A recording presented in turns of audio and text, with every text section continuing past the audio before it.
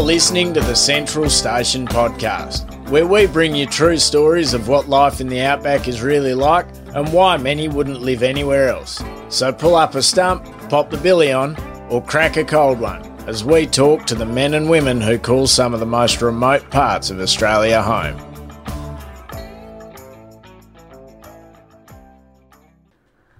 All right, here we are, part 3 of 5. We might just call this the Munro Hardy podcast. No, we love it and very grateful to have Munro share his time and his wild tales with us, especially as he is an insanely busy person. So to get him to sit down twice so far and hopefully 2 more times to get the rest of his story out is definitely a privilege that we recognise. Anyway, this is as wild as part 2. What can I say? Munro just gets a lot of stuff done and always likes to put himself in some sort of danger. Bless his cotton socks. So have a listen and let us know what you think. And hopefully in a couple of weeks, we'll have the final parts 4 and 5 for you. As you'll hear in just a moment, this episode quite literally picks up from where we left off in part 2. So if you haven't heard part 2, what are you doing? You have to listen in order, guys. So go back and listen to that one first.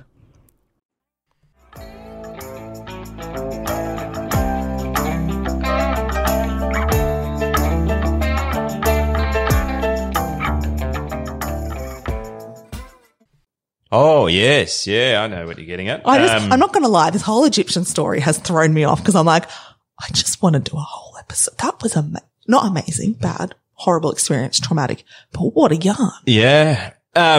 Well, other types of boats, you just prompted me on something. I remember after school when I was told, no, I can't be a pilot. I need to go and do ag and whatnot. And I wasn't entirely sold on that. I wasn't entirely hooked on going to uni to do ag science. It was at the time that I converted into ag business. And someone told me once to write down everything that you're interested in, put it in a list, and then go and have a look, go and tick them off one by one.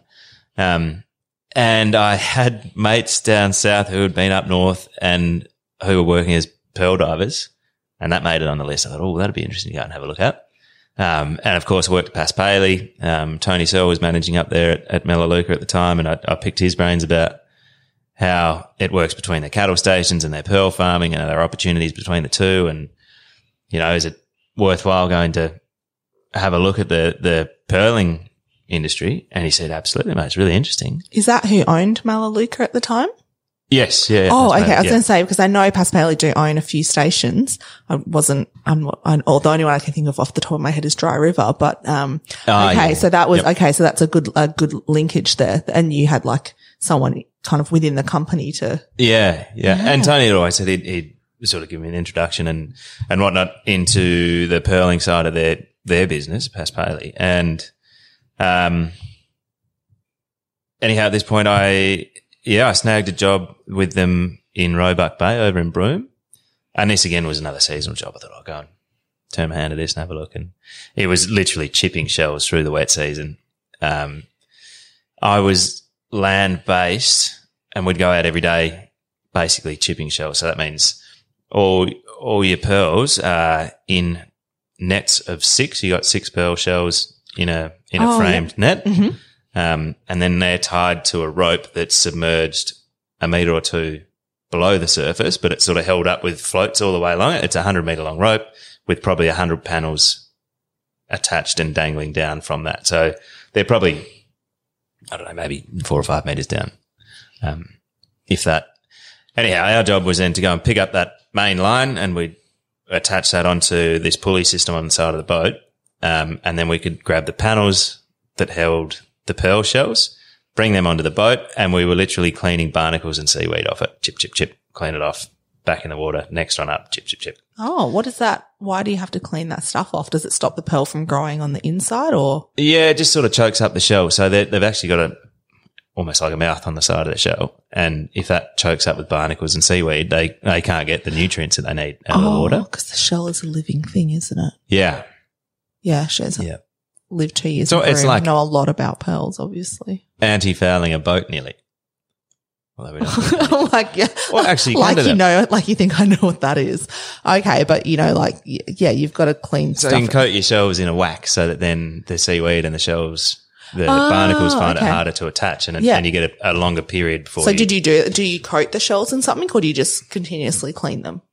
Continuously clean them. I think some pearl farms will coat them in wax. You can dip them in. It's got a low melting point, that wax, and it sticks to them and then back in the water. It might give you an extra few months. Bizarre. How long would you go out on the boat for at a time? Oh, they're 12-hour shifts. Oh, okay. But so it's not like going out to sea for 3 weeks or a month or anything. It's we on did dry land every 3 week swings through the wet season. Okay. Oh, we could probably narrow down what year that was because there was a cyclone, but I can't remember what name the cyclone had. But we worked right up until it hit and it was terrifying. Remember the day, might have been the day before it hit, but the weather was insane. This massive fog rolled through and then the swell really started to pick up and we were hanging on these lines and chipping and we were locked onto one line and the swell was just getting far too big. There was lightning everywhere around us. I don't know how it didn't hit the boat. It looked like it was cracking on the swell as it was rolling over in front of us. There were white caps crashing onto the boat. And I just thought, at what point, when do we pull up? We've got to get out of here, surely.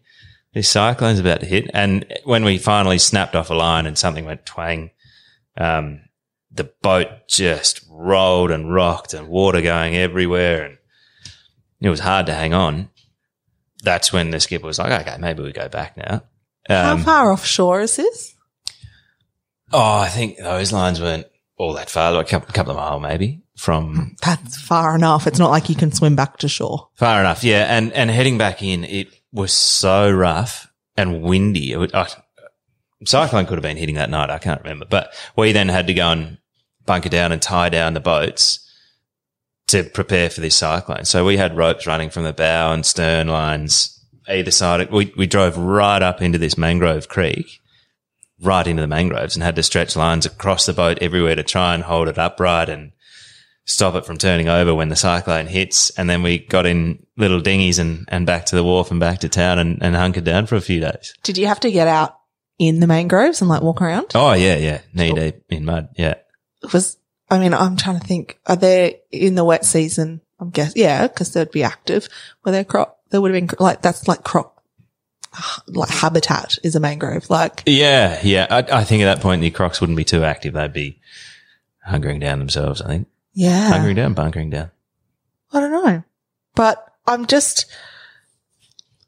it's all these adventures of yours up north from the last episode and this episode, you just keep seeming to find yourself in like some precarious situations. And the one time you go down south, did anything dangerous happen at the vineyard?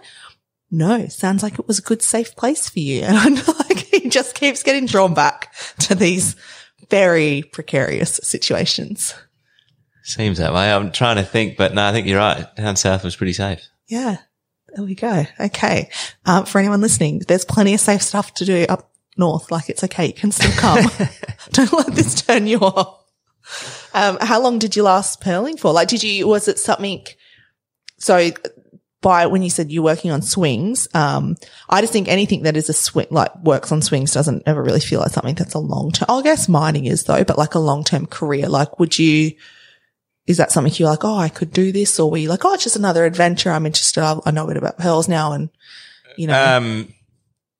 It was another adventure. I had actually wanted to get into diving because I'd done a lot of diving down south. So what are they, if you just pulled the pearls up, the shells, do you call them shells or pearls or what do you call them? Shells, yeah. Yeah. Yep. And clean them and stuff. What do the actual pearl divers do? Well, they're getting wild pearl shells. Oh. Yeah, that are then brought back to the farm and farmed over a period of time. Okay. So they're literally dragging behind a boat on a big long line underwater. They might be, 20 meters deep, say, but they can be underwater for 12 hours a day. It's huge days. Really? Yeah, and they just have a neck bag and they're going along scooping pearl shell in. I'd get hungry, but at least it wouldn't matter if you needed to go to the toilet. Yeah, well, so much of it's safety focused because of nitrogen build up in your system and, being careful about the bends and all that type of thing. So they've got to decompress and, only spend so much time underwater down deep. I But wonder how dehydrated you'd get. Obviously, you're in water, but it's, osmosis, whatever, you're in salty water. You're peeing, but you're not really replacing that water. I wonder how that, anyway, we'll have to have a Pearl person on the podcast one day. it'd be interesting, yeah. So did you ever get to go diving? No, I didn't. No. It was something I wanted to do, but then, of course, you have to do your time through the system and you got to work on the farms and do your chipping. And it mightn't be the case now, but that was the option in front of me, was to spend 12 months on the farm chipping shells and maybe get into some transport and then eventually work your way into diving, which wasn't really, I think once I got into it and started looking at it, wasn't the career path I wanted. So wasn't really hanging around for that. And, that was a wet season job. And by then first round muster was ready to kick off. And so back I went back to the territory and cattle industry. Like I said earlier, the ping pong of back, forth, cattle, not cattle. Another thing you mentioned off air earlier, another outside of cattle industry job you had is, and it was outside of agriculture as well, was roadworks. Oh, yeah. Yeah, that was another seasonal thing over another wet season. I think that was after Ban, it was, yep. Ban was 30 k's down the road from a pub, Grove Hill Pub, which is one of the most iconic, remote, awesome pubs I've ever been to. I remember when I first got to Ban, I saw the signs to this historic heritage hotel, I think it was. And so I thought I'd go down the road and go and check that out, and wandered in there, and it's somewhere that looks like it was operating in the 1930s, and it probably actually was when it was established for the mining days when the miners were through the hills down there. And anyhow, when I first saw it, I thought immediately, heritage means, it's heritage listed and it's an old pub that hasn't been operating for years. And it sort of looked that way at the time, but the door was open and I wandered in, and it's literally a tin shed on a concrete floor full of old mining memorabilia, all local stuff. And it was just fascinating. I wandered through there for probably half an hour, just wandering around the yard and looking at what was there. And then wandered into what was the actual original bar room at the front. And it was beautiful. It had nice corrugated iron there, and above that was a massive mahogany slab, big, thick timber bar. And look beyond that, and there was a whole wall illuminated, clear glass. It was a fridge full of beer, operating, plugged in, lights on. And I thought, be buggered, this pub's still operating. There's someone still here. There was no one to be seen, but it was an operating pub. Anyway, 10 minutes later, Stan rocked in and introduced himself, said, "How you going, mate?" And he sat down on his side of the bar. I sat down on my side of the bar and had a beer, and that was the local pub. It was just one of those things that, you don't see that very often anymore, I think. But that's where I met a fella called Grant Angel, who was from Mataranka, and he's done a lot of work through the territory over the decades. Very well known fella. And he was looking after a lot of the mining roads around that area, from Cosmo to Brox Creek and a few in between. And so every now and then I'd catch up with him at the pub and have a beer, and he would sort of give me a nudge every now and then. He'd say, "What are you doing after this season going into next year?" And I didn't know. I didn't have a plan. It just so happened through that wet that he offered me a job, and I jumped on board and learned how to, I've been operating machinery on cattle stations and grading roads and whatnot, but this was sort of taking that next step and getting to final trim grader work and using water carts and rollers and learning how to form roads and do that type of thing. So it was really interesting. And valuable, Yeah, take that now to a cattle station. I mean, we're patching up a lot of road out at Carbine, and it's that experience that I've learned to apply there now. So that's been hugely valuable. But yeah, probably spent, again, whatever that wet season was with him, which then led on to a job mining, because then I had a bit of experience on, final trim with graders, loaders, on the heavy earth moving gear, driving trucks then. And so that was something I wanted to do because I still had on my list helicopter pilot yet to be ticked. And it was top of the list. It's what I really wanted to do, but needed to save the money to do it. New mining paid good money. And so, took a job at Cosmo, which is near Hayes Creek. between Hayes Creek and Adelaide River. So actually, I always pass that sign on the highway because it's just interesting because it's called Cosmo. It just makes you stop and look. Yep. This work at Ban Ban and then the roadworks, that would have been after Authentic. I love it. That was all post Europe and Egypt and everything, wasn't it? And post the winery. Ban Ban? Yeah.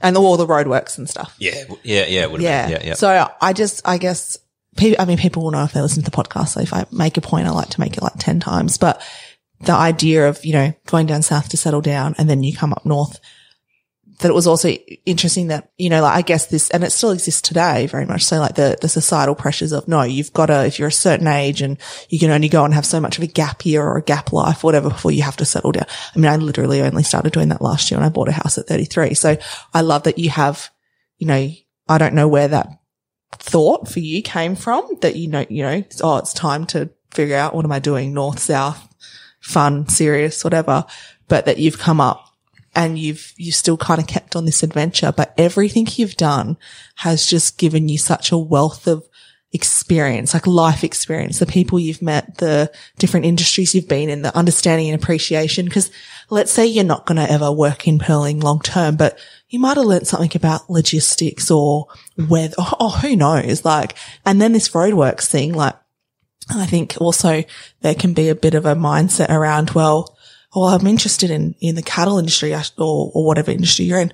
I've got to just keep looking for jobs within that. But this is completely nothing to do with cattle. It's roadworks. So but I think that's really valuable to step outside the industry and work in other industries and do things. And, you might not see where it's going to come back into your life later on, and it might never. But like you said, right now it's kind of come back and it's really, you're reaping the benefits of that. Yeah. There's so many little gold nuggets that you pick up at places along the way. Yeah. And for me, I guess, I've mentioned some of those stories when I was a young fella and probably quite naive and shy. And, you're told if someone asks you to jump, you ask how high and you do that. And if someone asks you to open a gate, you run to it and you do what you're told or what you're asked in your early days, I think. And then you get a bit of nous about you and a bit more confidence and start to question some things about why we're doing things the way we do.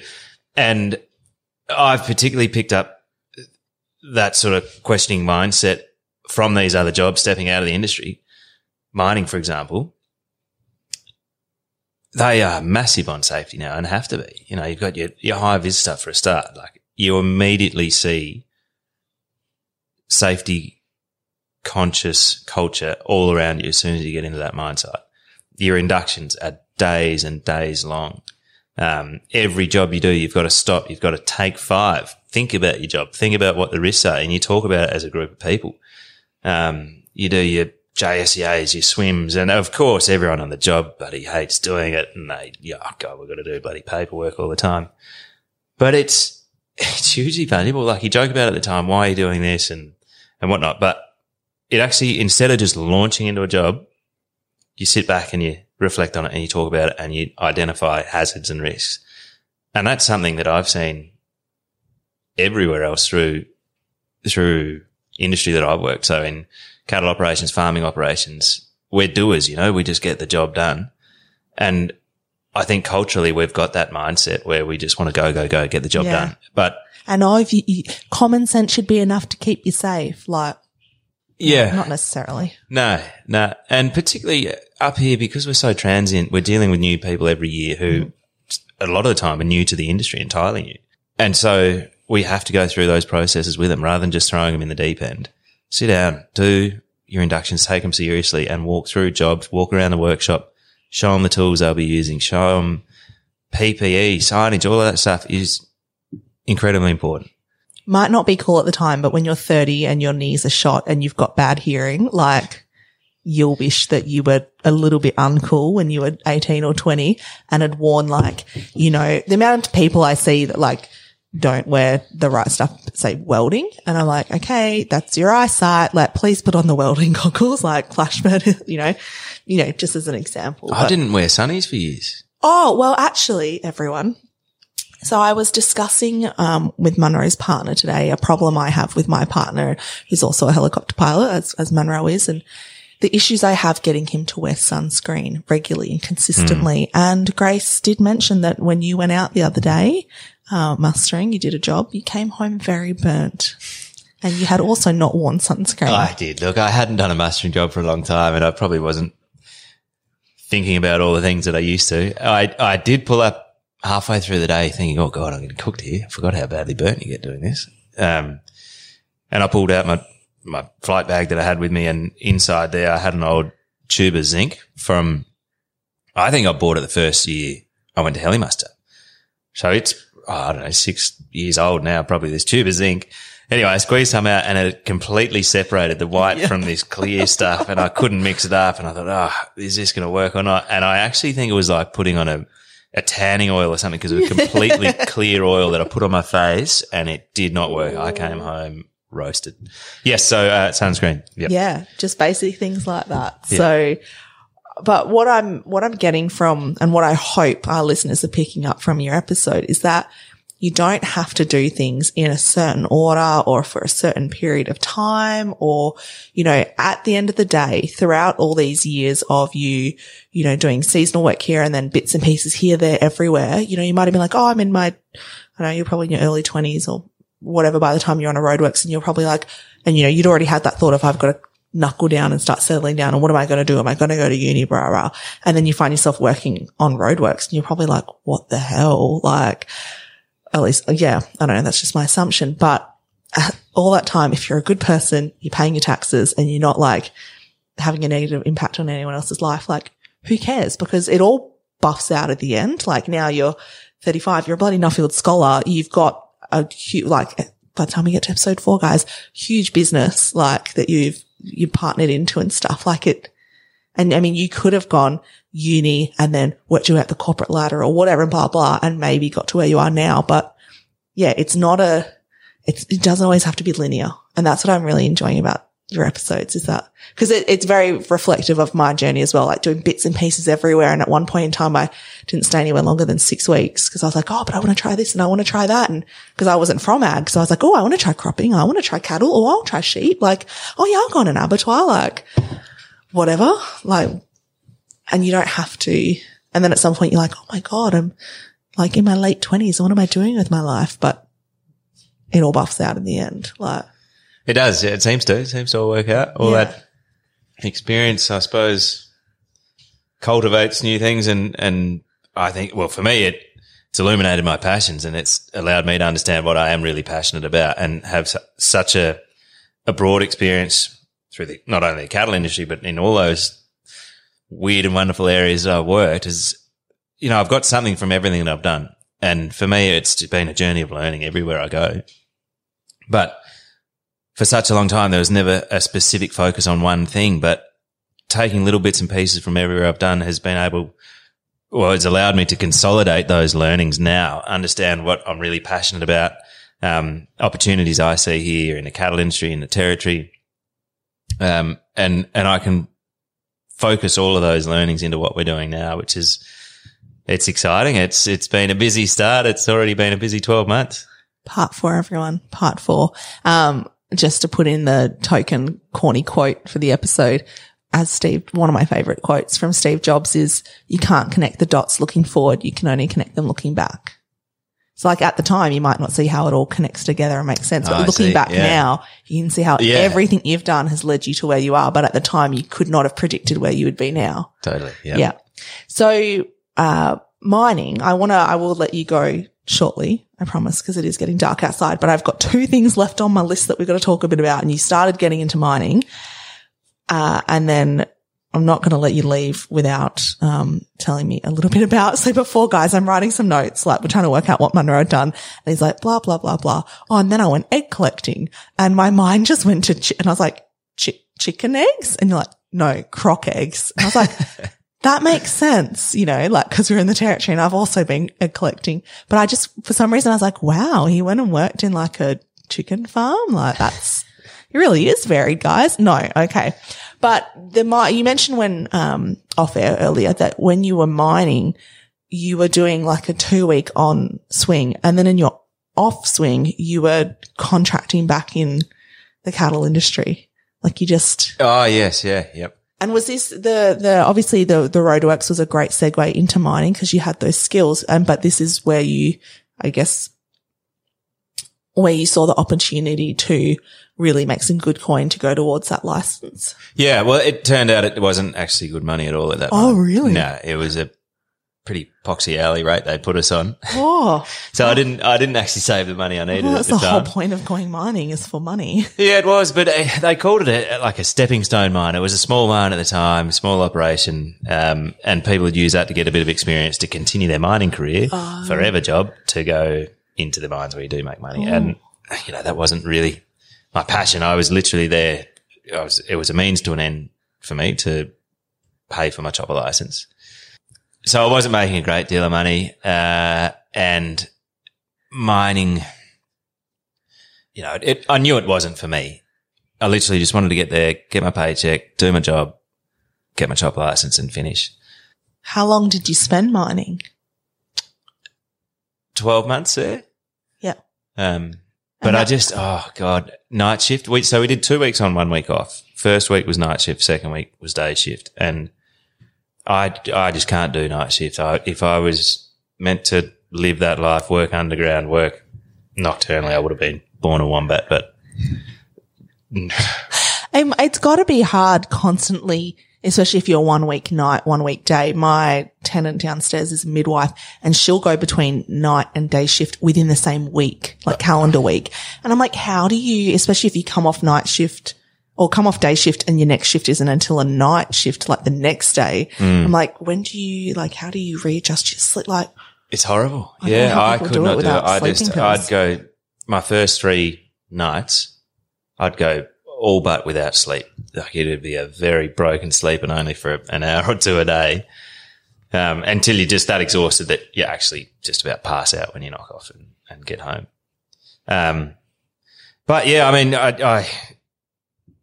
I still work. So those 2 weeks on, I would come home back to Darwin. I had a place in Darwin that I was living at the time.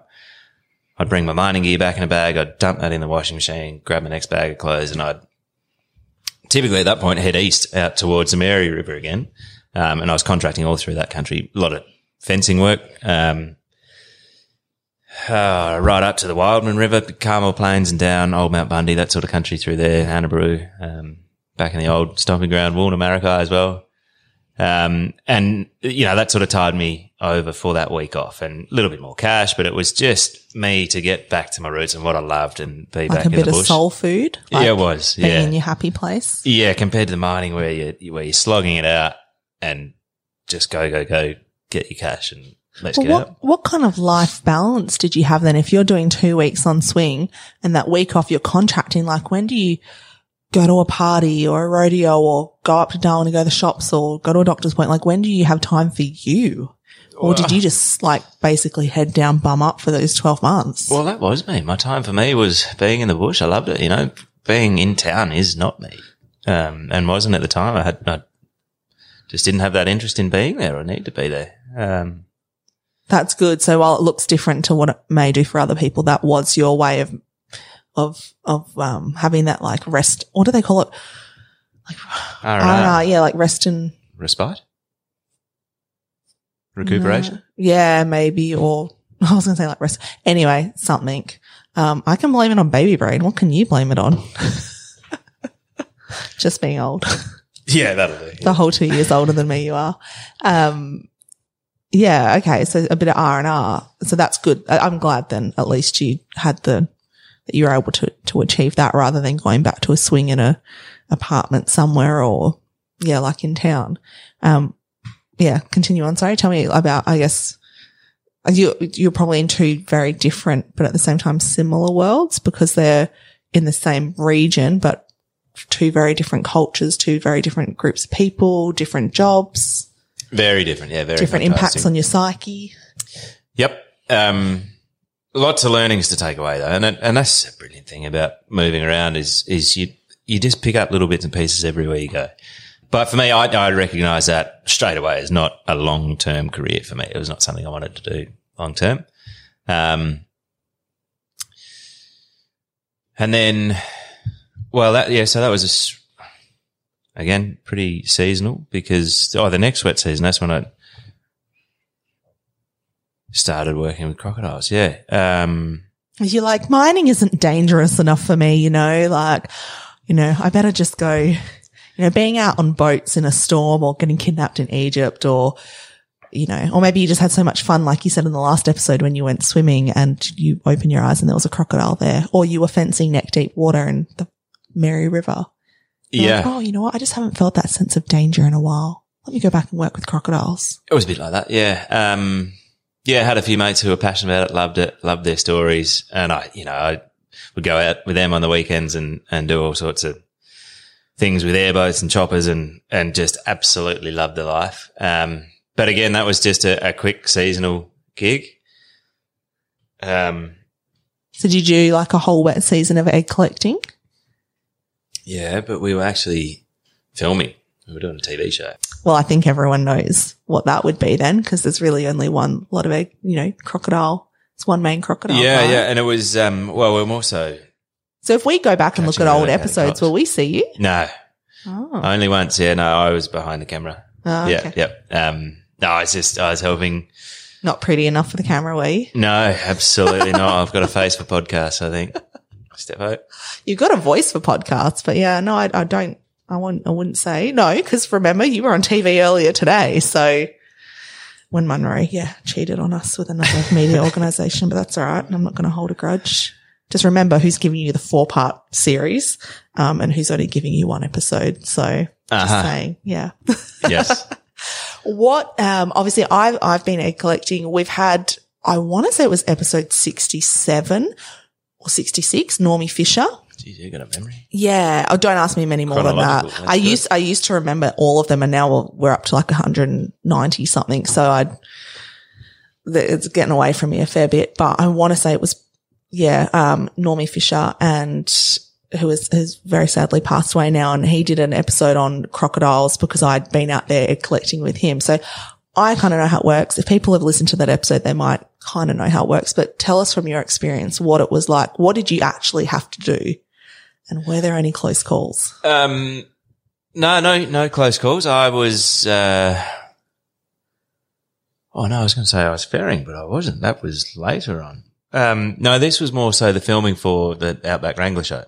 And so I'd come in and we did a bit of work on a few different stations that had some problem crocs around that they wanted relocated. And the boys were out filming that and just, I suppose, sharing what happens in that environment and that situation. I had the time of my life. I loved it. It was one of those wild, adventurous things where helicopters and airboats, crocodiles, it was a young fella's dream doing that.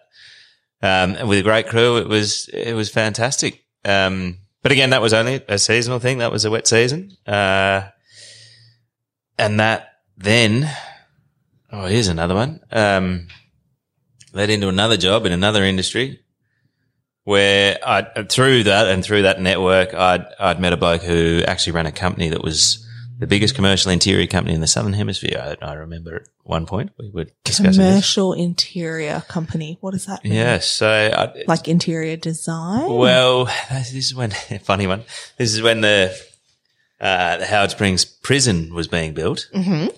And this company had won a contract to do the interiors at the prison. So like the fit out? We were one of the first builders, the contractors on site. So I worked for. I love it when you just say we. I'm like, you worked in a prison, didn't you? I worked in a prison. Yeah. Bloody hell. Not as a screw as you might think with my build. Yeah, you worked in there before the prisoners got there. Yeah.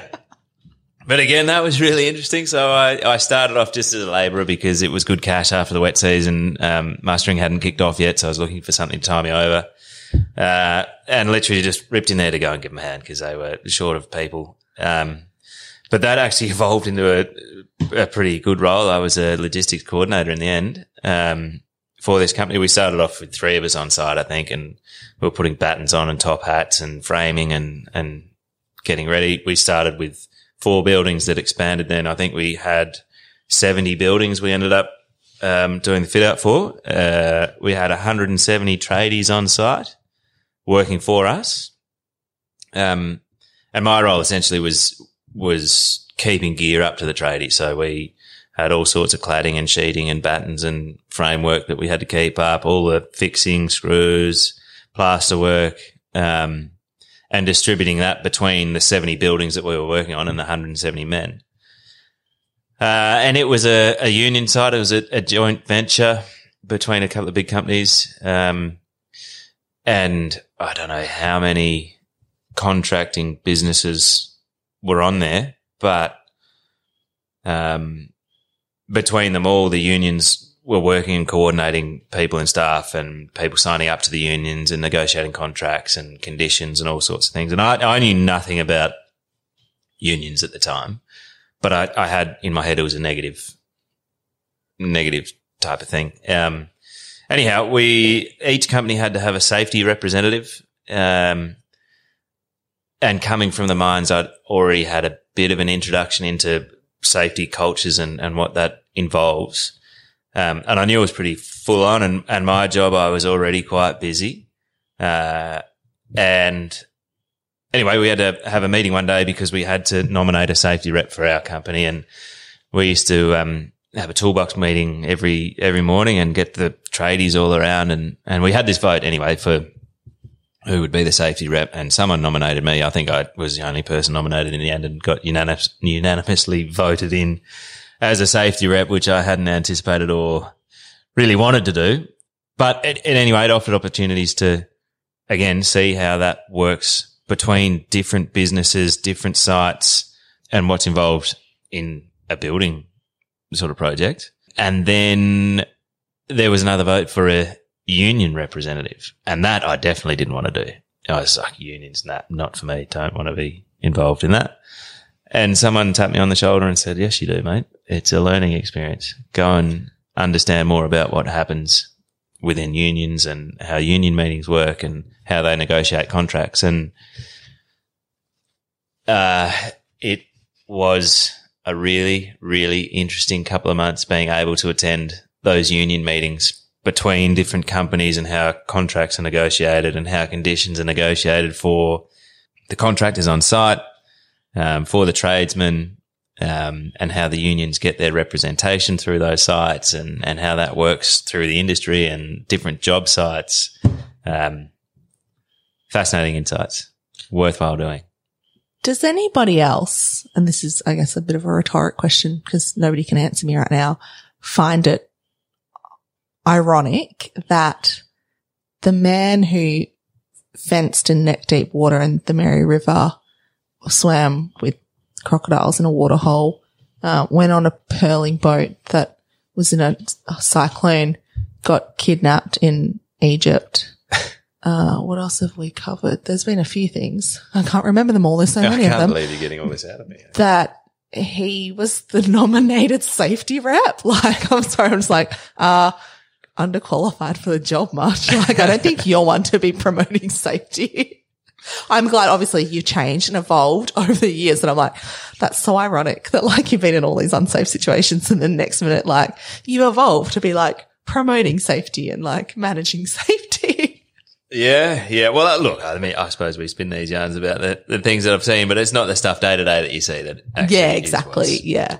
No, and as you said, like, what an opportunity. Like, again, people might think, oh, boring, whatever. But at the end of the day, especially when you're going to end up in a role like you are now, where you're a director of a company, like, you've got to be able to cover your ass. You've got to be able to tick those boxes and do those things. And same with union, because, unions, like you just said, negotiating contracts. Don't ask me. I've heard of them. I vaguely know what they are, but enterprise bargaining agreements. Don't really know how they work much, but I'm guessing some contract negotiation. Obviously, that's a huge part of it or whatever. And so, you know, as a business, a lot of businesses have to do that these days.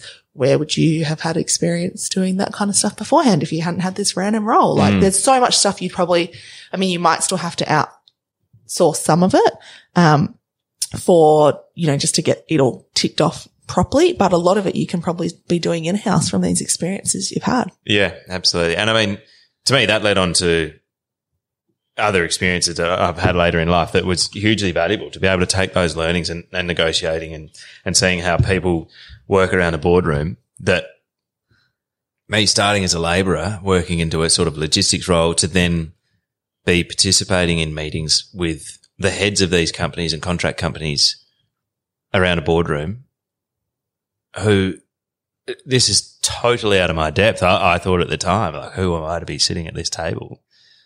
We had thousands of men working on that site, and I was able to sit around a room of probably 15 people who was, in charge of that whole operation. It was staggering. Did you, during this time working in building, did you still do the going back into ag and stuff? Like you were still, during all this time, still trying to like gun for your pilot's license? I was, yeah. And so this actually was a job that did pay really good money. And Jim was fantastic to me, the owner of the company. He looked after me really well. I'd initially said that this is when Impex was kicking off. And so Impex is where I saw the opportunity to go. Right, that's where I go to go and save money. And for people who are not aware, can you just... Impex is a gas plant up in Darwin that was a massive construction project over, I don't even know, 6 years, was it, that took to build that?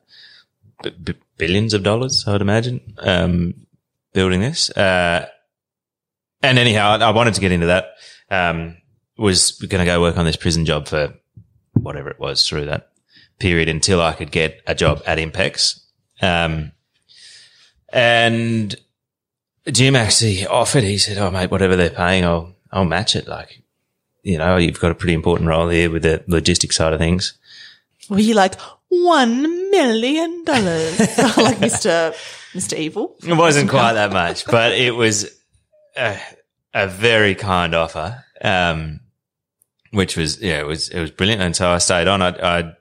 It was almost a 12-month project there. We got a lot of the interiors done, and gradually we started phasing people out when, we just didn't have the work to keep up to people. So we were then down to, I don't know, a dozen or 20 people left, and we were doing defects in the building. So, any of these skirting boards or runners or whatever that just might have something out of place, they were the small jobs that we'd just go and cover up and make sure they're perfect to hand over. And even in my role at that point, I was sort of running out of work for my role. I felt that I was overpaid in that role for, going from the logistics side of things back to labouring basically. And so one of the other supervisors there on site who was actually coordinating the whole job for the company I was working for, he said, "Mate, no worries, we'll back you. Go to Impex, take that role there." So that's actually when I did get a job at Impex, which finally led me to saving the money to go and do my chopper license. I thought this episode was going to be so, like, I'd have written down like 5 dot points, and I was like, these are the 5 main things we're going to talk about, because in my mind, that's how it worked. We've gotten there now. The license part was halfway through the episode that I'd planned but now obviously, as I said at the beginning, we've gone from three parts to 4 parts, because by God, you fit some stuff in. So I am going to let you go. Oh my God, it's 7 o'clock. I feel so bad. Oh, Struth. Sorry. No, well, that's my fault for starting at 8 o'clock this morning and yeah, 7 o'clock at night. I know, it's almost 12 hours now since we were supposed to have started. Nah, it's all good. Technically I didn't rock up till 8:30, but I'm just trying to figure out. All right, guys, if you come back for part 3, we'll talk about the license. And then how many years did you spend like mustering, like helicopter mustering? Well, I actually spent a couple of years in tourism first up. Ah, there yeah. You go. Okay. So we're going to have a wide range of stories from your time there. And then obviously you left the territory for a while. So I guess next episode will probably just be a lot of these territory adventures again, or wherever else you're flying. And then part 4, we'll talk about when you left the territory and why you came back and all the cool stuff you're doing now. Who knows? It might be a 5-parter. I don't know. I don't think I could like sleep at night knowing I've taken so much of your time though. Like you're so busy, and it's enough to get an hour out of you here and there for like one episode, but it was like an hour the last time, or 2 hours probably. It's definitely 2 hours. You would have almost been here now for this one. I'm kind of feeling bad. But anyway, guys, too late. Go comment more on Munro's Instagram if you want to hear more. At Carbine Park, at Munro Hardy. That's it. Yep. Go tell him how much you love the episodes. tag him and everything. Tell him you want to hear parts 3 and 4. He's like, oh God. Okay. So to wrap up, looking back on this crazy period of your life, what would you say was the takeaway lesson? This period, I'm sort of getting mixed up between the first episode and the second episode. But no, I suppose this was learnings outside the cattle industry for me and takeaways that I can take with me for the rest of my career, whatever I do. A lot of those things I've been able to implement in what we're doing now. I suppose in the first episode, I spoke of a lot of things that happened that now I wouldn't even question it. It'd just be out of the question. There would be no way. But at the time, as a young fella, I think, as I mentioned, you run to open a gate, or you don't. If someone asks you to start jumping, you jump, launch into it. Whereas, then stepping into different industries to show you a different way of doing things, is a really valuable thing and something that we can implement in what we're doing now and all our operations moving forward. All right. So shall we tentatively schedule part 3 next week? Don't go overseas. I'm pretty sure you're in town, so we'll figure it out. We'll see how hay goes. We'll let you finish. We'll let you finish your hay crop, and then we'll record part 3. This is great. Munro's going to carry me through on these episodes until I have this baby. So brilliant. Yeah. It's a shame it's a girl. I can't call her Munro. So. Do you know what we're having now? Huh? Do you know what you're having? Oh, yeah. Did I not tell you? No. Yeah, it's a little girl. Oh, yeah. Congrats. Or Awesome. she's a little girl. So I can't be like, I'll name my baby after you if you give me more episodes, because I can't, because we're not going to call him Munro. But anyway, all right. Thank you so much. You need food, water, and lots of sleep, and some sunscreen. Sunscreen, yes. Yes. Take that with me. That's an extra lesson for everyone in this episode. See ya. All right.